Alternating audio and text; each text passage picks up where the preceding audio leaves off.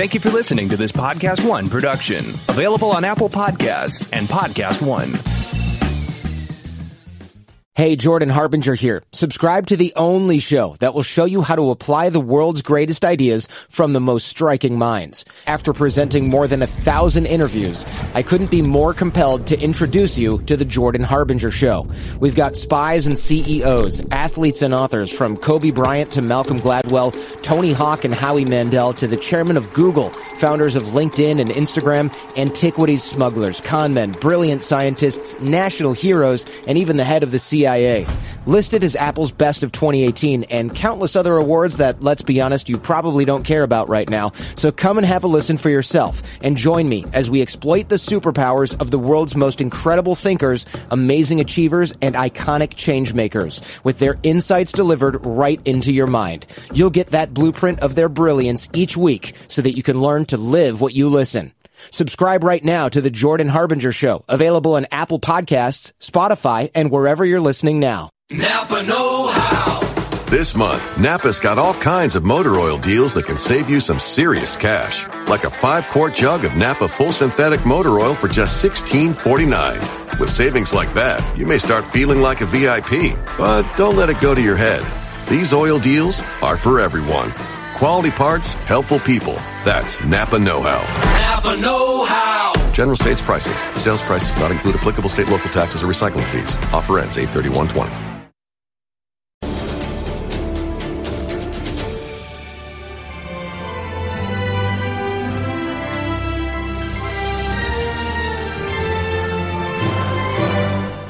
Hey there, movie fans. Welcome to a brand new episode of Collider Videos for your consideration. The only weekly award show, video show, anywhere on the web, anywhere on the internet, everywhere on YouTube. We have the only award show. Now, this is not weekly because, we're sort of on hiatus, but it is the middle of 2019. We got to look at the Oscar-worthy films that have been released so far this year. I am once again being joined by my dear friends, my awesome colleagues who I love, admire, and respect, the amazing Perry Nemiroff, the mighty Jeff Snyder. It is great to be back talking award season. We're almost there. I know we still have a couple months before we really get into it, but lots of awards-worthy movies. How excited are you in general by the first half of 2019, Perry? I'm pretty excited. I've been trying to shape together a list of my favorite movies of the year so far, and I feel like I never usually have nearly as many as I do this particular year, that I have a very hard time imagining them getting bumped off the list come the end of it. Anything could happen in the second half of the year, but I agree. I actually came up like, wow, I have more movies than I can really foot on my list. How about you there, mister? I think it's been a pretty good year so far for movies, but I'm not sure if we've seen a Best Picture nominee yet. Oh, I don't think so either. I'm looking, I think we're going to get into that discussion today. Okay, well, let's kick it right off with a movie that I know is going to get nominated for Best Animated Feature. I know you love this movie, too. Nominated? It's over. Yeah. Well, no, not quite. It's over to me, baby. Not quite, mister. Frozen 2. Frozen 2. That's the one I'm watching out for. Okay, it could be that. What did you love? What makes Toy Story 4 like almost a shoo-in for not just a nomination, but maybe even a win? The fact that it answered my one big concern for the existence of this movie whatsoever. You have Toy Story 1, 2, and 3, which is such a seamless trilogy that ends in such a satisfying, beautiful place. I could not wrap my head around the idea of why would you want to take away from that perfection and add another chapter to this? But it turns out that not only did they deliver a good movie, they proved to me that Woody, in particular, needed more to his journey, and more to his journey also meant more to everybody out there. The fact that what he goes through and what Bo Peep goes through in this movie applied to stuff I'm going through in my life, when an animated movie can transcend like that, it's something special. I agree. The fact that the last 3 Toy Story films came out so far apart from each other, Toy Story 2, 1999, Toy Story 3, 2010, this movie, 2019, it's like everyone who's watching these movies is growing into a different phase of their lives, and they're relating to the newer films for different reasons that they might not have been able to with the previous film. Jeff, listen, what do you think? I think the two of you are going to have to let it go because Frozen 2 does not have a shot. Toy Story 4 was excellent. Toy Story 3 was not only won the Oscar for Best Animated Feature, was nominated for Best Picture. Okay, which I don't recall Frozen being. So I think it's the Academy has a thing for this franchise. I think that the first Toy Story would have won an Oscar. Same with Toy Story 2 would have won an Oscar if that animated feature Oscar existed back then. I think this is like hands down. If they had messed it up, I can see how Frozen 2 could sneak in there, but they stuck the landing on Toy Story 4. I just don't see how Frozen 2 is going to and that is why, be by the way, as emotionally resonant. The first Frozen won the Academy Award. Yeah, sure. Yeah. For animated feature, sure. Yeah. But it didn't transcend into another category like the last Toy Story did. Yeah, Toy Story 3. Right. I guess. And I'm not saying Toy Story 4, I'm not saying that'll happen this time, but I think that it just indicates a larger love that the Academy has for this franchise. Perry, I think that Toy Story 4, I think it's probably a lock for a win in Best Animated Feature, but I think that because it is so strong, it could get nominated for Best Picture, which is what Toy Story 3 was nominated for Best Picture in addition to winning was Best Animated Was that Feature. a sliding 10-year, Scott, or was that a firm 10-year? That was Do we firm know? 10. That's That what I was a thought. firm So 10. if that was a sliding 10, maybe Toy Story 3 doesn't get in. Oh, that's a good point. Yeah. Excellent point. This is why we have a great I have show. a very for your hard time consideration. thinking it's going to get in one way or the other for the Best Picture nomination. But I feel like you guys are writing off Frozen 2 No. way too quickly. Also, because consider the conversation we were having last year, where pretty much nobody was taking Spider-Man Into the Spider-Verse as seriously as we were until the very end of 2018. That's fair. And on top of that, Frozen 2 has the benefit of not just kind of standing on the legacy it's built with that first one, winning the Academy Award, but it's also just this cultural obsession. Frozen, the first one, crossed a line. It wasn't just a good animated movie. That shaped so many young lives out there to the point that within weeks of that coming out, the Disney parks were flooded with the characters and the toys and everything. I feel like that gives this movie a little bit of an edge as long as the filmmakers kind of stick the landing and make a good I sequel. think that kids may respond to Frozen 2 even more than they are Toy Story 4. Like, I could see Frozen 2 outgrossing Toy Story 4, but I don't think that Frozen 2 is for adults in the same way that Toy Story 4 can be enjoyed by people of all ages. To me, Frozen is a children's franchise. All due respect, there's nothing wrong with that, but I'm a 35-year-old man. I'm not going to see Frozen 2, and yet I would gladly see Toy Story 4 again. Okay, we got a lot of movies to get through. Okay, Yeah. I agree with both of your points, by the way, and I do think that Toy Story 4 is probably the most grown-up Toy Story because it does get a little dark. But let's move on to a movie that, Perry, I know you loved, and you said this better be on your I know list, where you're going. or you are never going to be allowed into the offices of Collider again. That movie is Wild Rose. So this is why I think a show like Collider FYC is so special, because I feel like it's our responsibility to take something that isn't getting widespread love and deserves it, and to make sure everybody out there knows about it. All of our Collider viewers, all the people in the industry who have the power to vote for these awards, because Wild Rose is hands down my favorite underrated movie of the year. It's one of the best movies I've seen this year, hands down, and it's one of those movies that I say to myself, I can't imagine an end of 2019 where this isn't in my top 10, and Jessie Buckley's performance in that movie is on another level. She is exceptional from start to finish. She is just something else, and her in particular, I would just be so upset if she goes completely unrecognized this award season. Okay, I completely agree with you. It's definitely one of my favorite movies of the year. And Jessie Buckley's performance as Rose Lynn, I'm going to say this with 3 chords and the truth. She is phenomenal in this film, and I do agree completely that the purpose of the show, among other things, is to introduce sort of movies under the radar to the masses so that people can see the movies that we love talking about that don't have superheroes in them. Jeff, what did you think of Wild Rose? I feel like you guys, but stronger. Take out all the qualifiers that you had. None of this, one of the best. It's the best movie I've seen all year. It is 3.5 stars at the top of my blog. You can check out theinsider.blogspot.com. See how I feel about all this year's movies. Wild Rose has been there at the very top since I saw it at CinemaCon. Jessie Buckley, absolutely deserving of an Oscar nomination. I don't know if this movie will get enough marketing push, Oscar push behind it, but she's totally deserving. And I also think that Nicole Taylor should get nominated for screenplay. The song, too. I want the song Glasgow to be The nominated. music is great. If I that asked is her not, about that so in the did interview. I. If that is not nominated for Best Original Song, I'm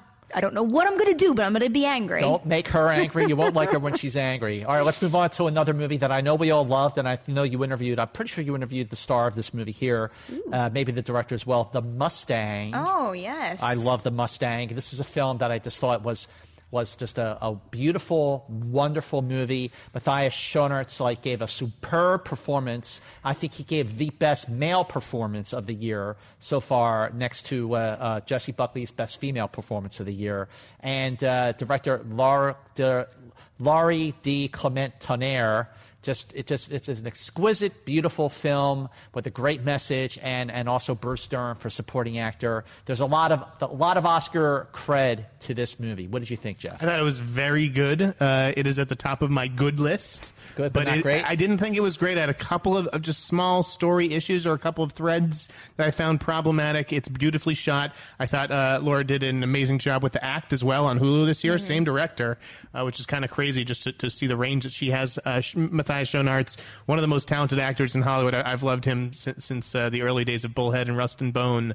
But I don't think this one will quite penetrate the awards race. I think Focus may have bigger fish to fry in the end. Well, but you know what? There's always one or two super surprise nominations where all the pundits, people like us, sort of overlook them at the year-end crunch when all the really good Oscar-worthy movies come out. And then before you know it, somebody kind of sneaks in. I think that Jessie Buckley could be one of those people, and definitely Matthias Schoenaerts could be another. Maybe. What do you think about Bruce Dern in this movie?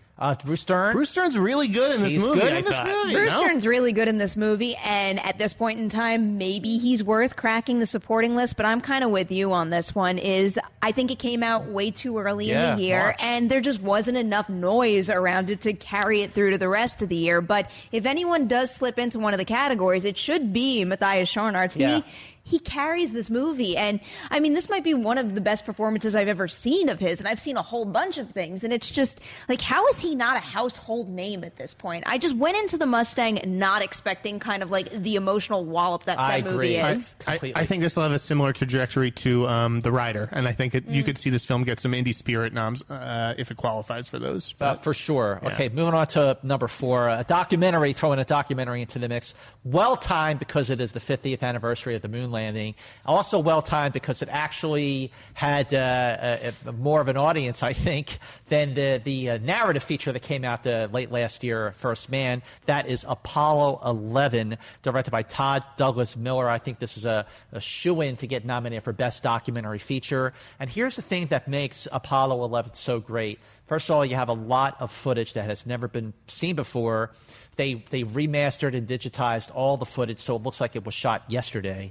The launch of the Saturn V is extraordinary, but the way they made this movie, there's no talking heads. They don't go back and interview Michael Collins and Buzz Aldrin. They really just use the footage that existed, and the only voices you'll hear are the astronauts in Mission Control talking back and forth to each other, or maybe newscast performances. But the way they shot the actual landing on the moon, the bottom left-hand side of the screen, you see the fuel going down in addition to the altitude, and you're like, oh my God, are they going to do it? Of course they are. But it was very suspenseful. I think it's an amazing film. I have yet to see it, but given everything that you've said about it ever since, what was it, Sundance? Sundance, yeah. I mean, that's a big thing that probably gives it a boost in my mind right now is, where do you premiere a documentary if you want to end up in that category? Obviously, it doesn't pan out for every movie out there, but I feel like most of the movies that were nominated last year debuted at Sundance. This one seems to be getting rave reviews, and it has been on the top of my must-watch list for a little too long now. Well, it is on Blu-ray, so no excuses. I know, Jeff. I know. I thought Apollo 11 was great. I went to go see it in IMAX, and then I got a distressing text and had to leave the theater, so I didn't get to see it up on the big screen, but it played just as well at home. It's a really good movie. Here's the question, Scott. Yes. Is this going to be nominated? Because there's not a lot of story. It's really just footage of the moon landing. But again, does the filmmaker get credit for that? Well, because yes, the filmmaker does. I mean, I thought Todd Miller did a great job of taking a story that has been documented so many times over the years with other documentaries, with narrative features, and definitely with books and all these sorts of things. I mean, I remember the 25th anniversary of Apollo 11. It's a feat of editing, but is it a feat of storytelling? But it is, because it makes you here's why I think it deserves to get nominated.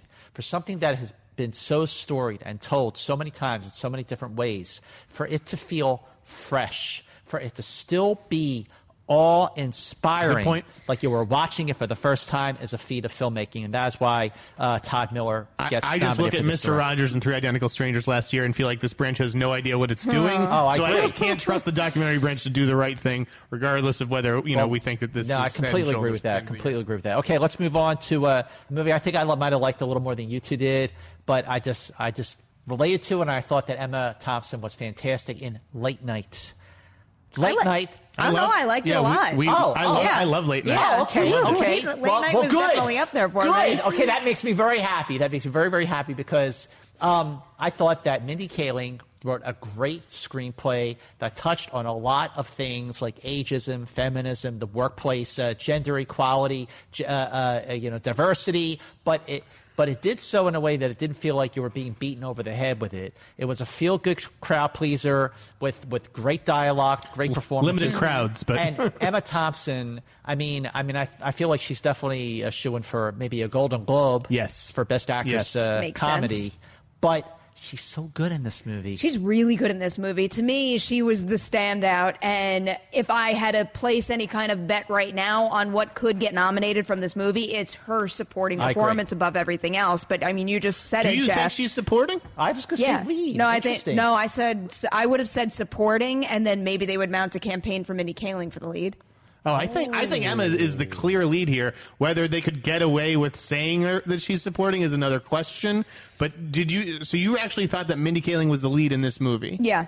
Interesting. I definitely thought it was Emma. I think the story takes shape from what her character goes through and certain decisions she makes more so than Emma Thompson's, and also just predicting what would be a smart move for them in order to give themselves the best possible chance of getting nominations, if not wins. You separate the two of them, and then once you do that, in my mind, it's Mindy Kaling in the lead, Emma Thompson supporting. But wow.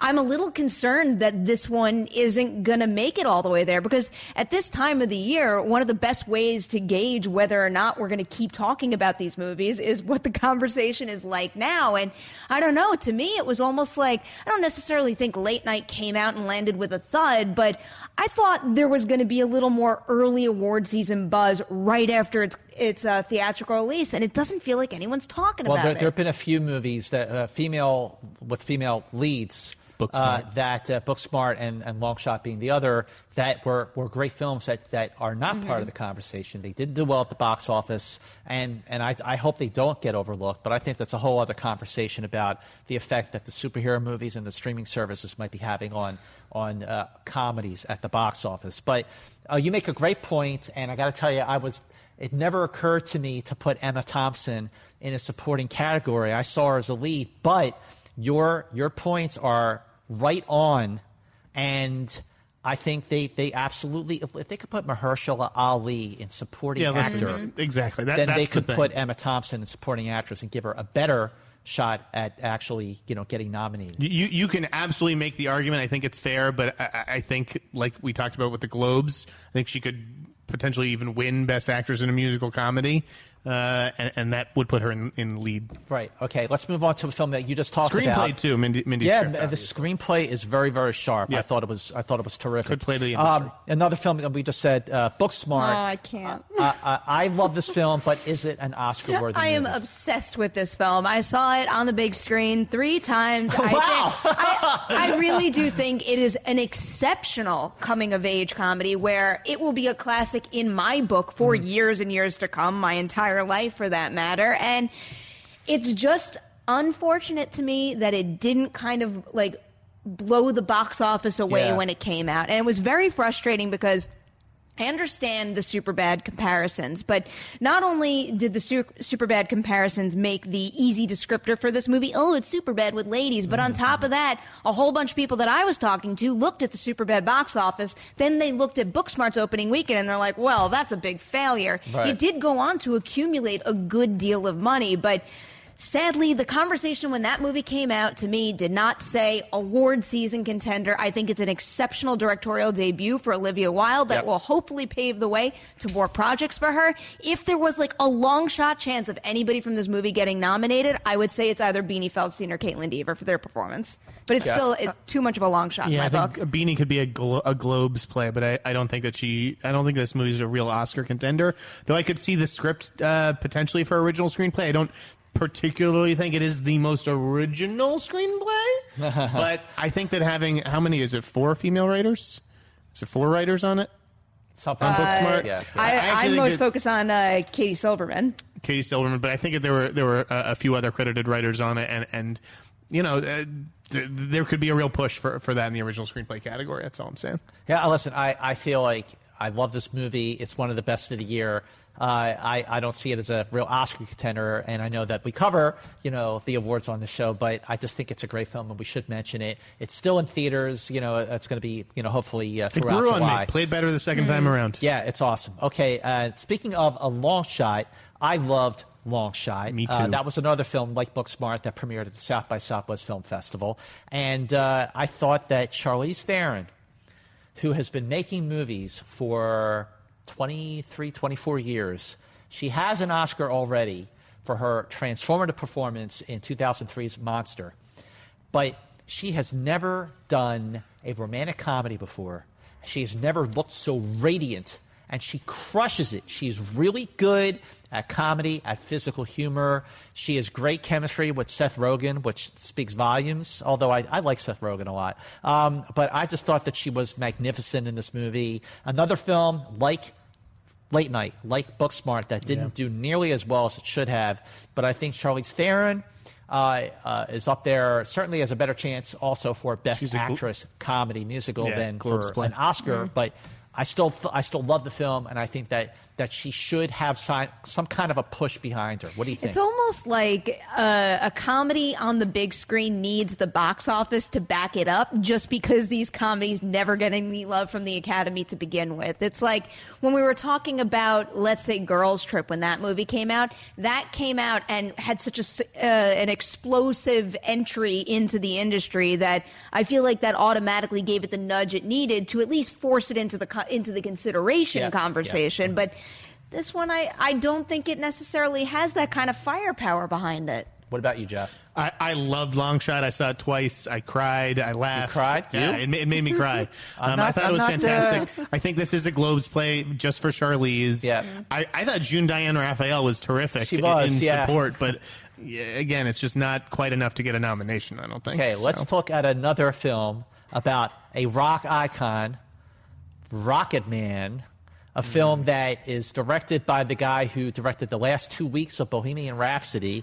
So I feel like the comparisons from Rocket Man to Bohemian Rhapsody are unavoidable because of that reason. But also, I mean, Bohemian Rhapsody was more of a drama about a rock band. This is a musical. And Taron Egerton is terrific. He actually sings the music, whereas Rami Malek didn't. But I thought he was terrific. But is the movie good? Is the movie Oscar-worthy? No. Jeff? No, you don't think so? No, for me, there just wasn't the emotion that I saw in Bohemian Rhapsody. I felt like this was a well-executed series of music videos. And, I liked it. I thought he was very good, and I could even see him slipping in to get a nomination. But I don't think this is coming anywhere near to, like, Bohemian Rhapsody's Oscar chances or its all. I don't think it's going to come anywhere near it either. And, I mean, you guys know how I feel about Bohemian Rhapsody. That movie, I know it's got some negativity around it now, but it's got a very special place in my heart. Yeah. This didn't live up to those standards for me, but I still think this is an excellent film where if I were to, let's say, narrow it down to 5 for director right now, Dexter Fletcher would be on my list at this point in time, but I also think he's very easy to bump off the list.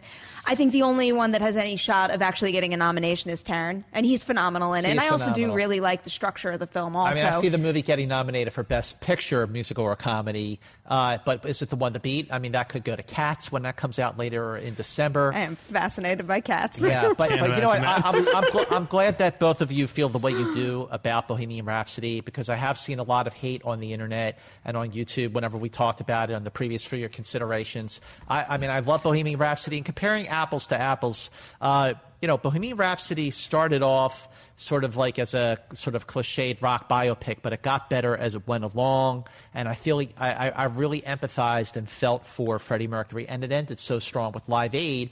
Whereas, and Freddie, is not with us anymore, whereas Elton John is. And I didn't discover anything new about Elton John watching this movie, other than Taron Egerton's performance was superb.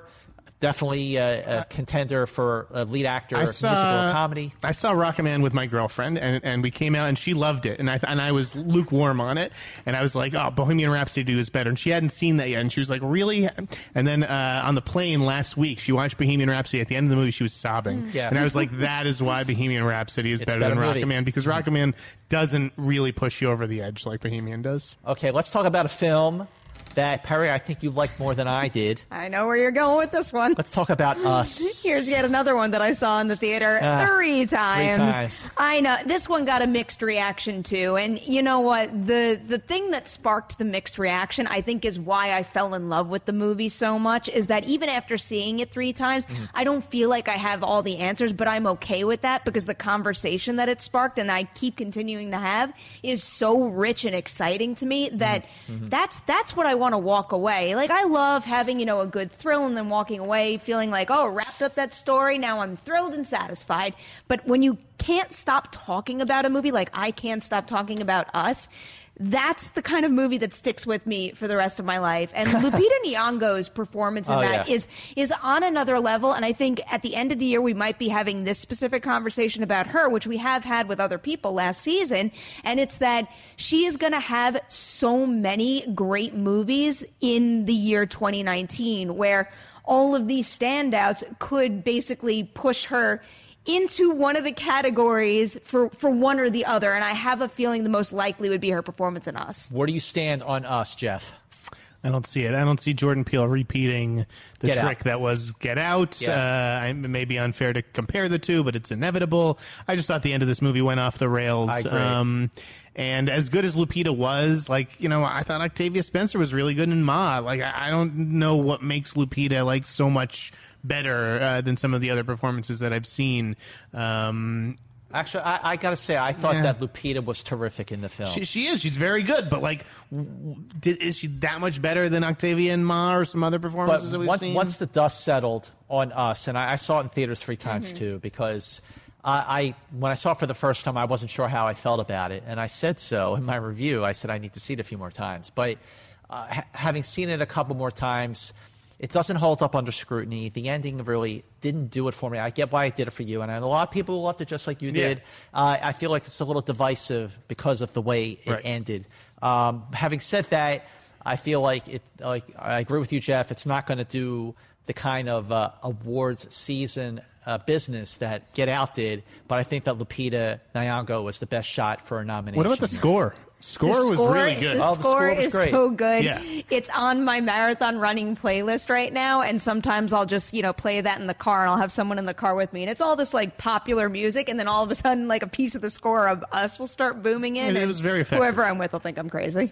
Okay, now the next film, I know we already did a whole show on this next movie, but we got to talk about it because it is definitely one of the year's very, very best films, Avengers Endgame. So for everyone, if you have been watching Collider, you know that we did a whole separate show on Avengers Endgame and on the 6 nominations for the Oscars that we really think it has a very good chance in getting. So we're not going to list those movies here or those nominations here.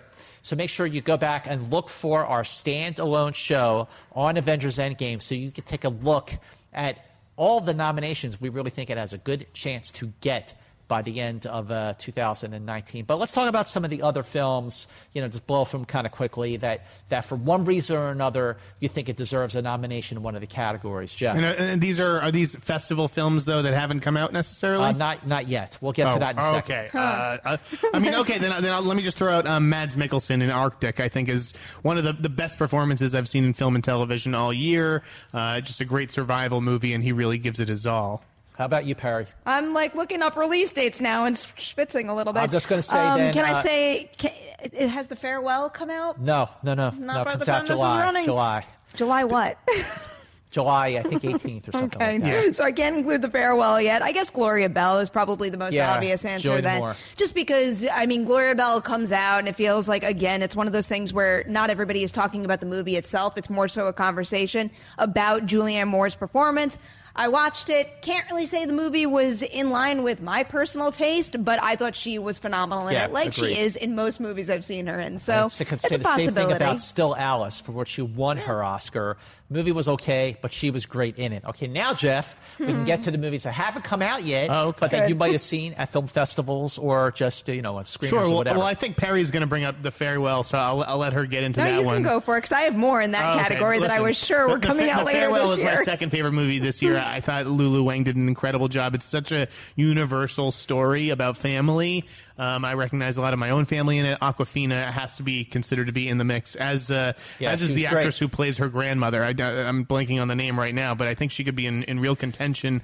She could just be like the person who the media rallies around because she's so kind of like adorable. I also really like The Nightingale and Aisling Franciosi's work in that movie. Jennifer Kent. It's beautifully directed. And then this film Blinded by the Light coming out in August about the Pakistani teen in London who sings Bruce Springsteen songs. That also warmed my heart. Okay, Perry. I will second what Jeff said about The Farewell. That is, it's one of those the more independent movies that is going to need a pretty significant push behind it in order for everybody actually to go out and see it. But I think there is so much work that's exceptional in that is deserving of nominations.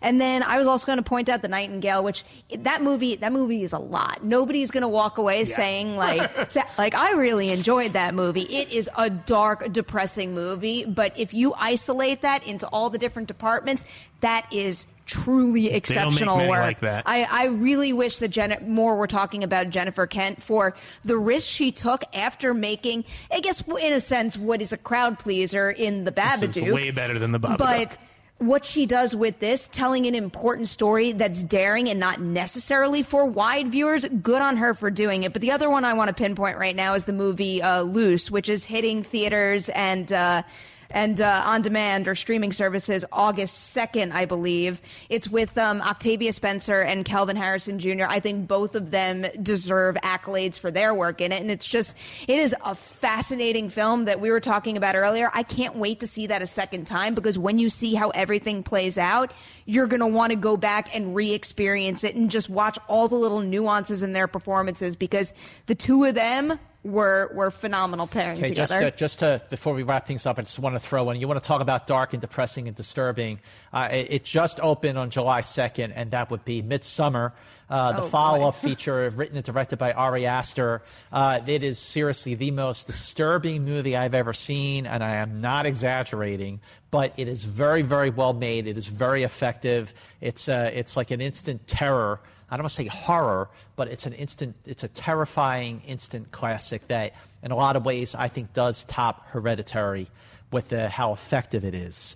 But it's not a movie I want to go back and experience again because it really messed me up and I could not sleep the night after I saw Florence Pugh in that is so good. Phenomenal. So good. So good. The other film that I really loved, and I know you did too because it inspired you, is Brittany Runs a Marathon. And while I don't think it's going to get like an Oscar push, I think it does have a push for, Spirit Awards, but also for Golden Globes because Jillian Bell is a revelation in this film. It is such a feel-good crowd pleaser. Guess who came in for an episode of Collider Ladies Night that we're going to run when that movie comes out? Jillian Bell? It blew my mind. God, that's so awesome. Blew my mind. Oh, that's so great. All right, so that's it for the first half of 2019. So now, ladies and gentlemen, so make sure, and I really mean this, make sure you share Collider FYC with everyone because, again, no one else is doing what we're doing, and no one else is doing it the way we do it, which is fun and informative and inspires you to go out and see movies and will hopefully inspire you to like and share this video or this podcast version of Collider FYC. Now, coming this fall in September, Collider FYC is going to be back for Season 2. And it's going to be even bigger and better than the first season. It is going to be like The Godfather 2 of Collider FYC. So make sure you come back and watch us in September. And for right now, on behalf of the amazing Perry Nemiroff, on behalf of the mighty Jeff Snyder, FY, see you later.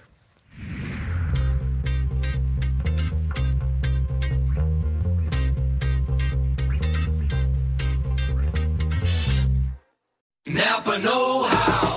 This month, Napa's got all kinds of motor oil deals that can save you some serious cash. Like a 5-quart jug of Napa full synthetic motor oil for just $16.49. With savings like that, you may start feeling like a VIP. But don't let it go to your head. These oil deals are for everyone. Quality parts, helpful people. That's Napa know-how. Napa know-how. General States pricing. Sales prices not include applicable state, local taxes, or recycling fees. Offer ends 8/31/20. It's that little Chico Pitbull, Mr. 305, better said Mr. Worldwide, and I'm here to tell you about my new podcast, From Negative to Positive, brought to you by my friends over at State Farm. I believe that to have success, you got to play the game, so that the game doesn't play you. You know, the biggest risk you take is not taking one. It's very important that you make sure that you make the most out of your money, especially when it comes to insurance. State Farm offers surprisingly great rates. They have great agents standing by helping you personalize your coverage. All this is backed up by award-winning, easy-to-use technology. It's a great price with an even greater service. When you want the real deal, like a good neighbor, State Farm is there.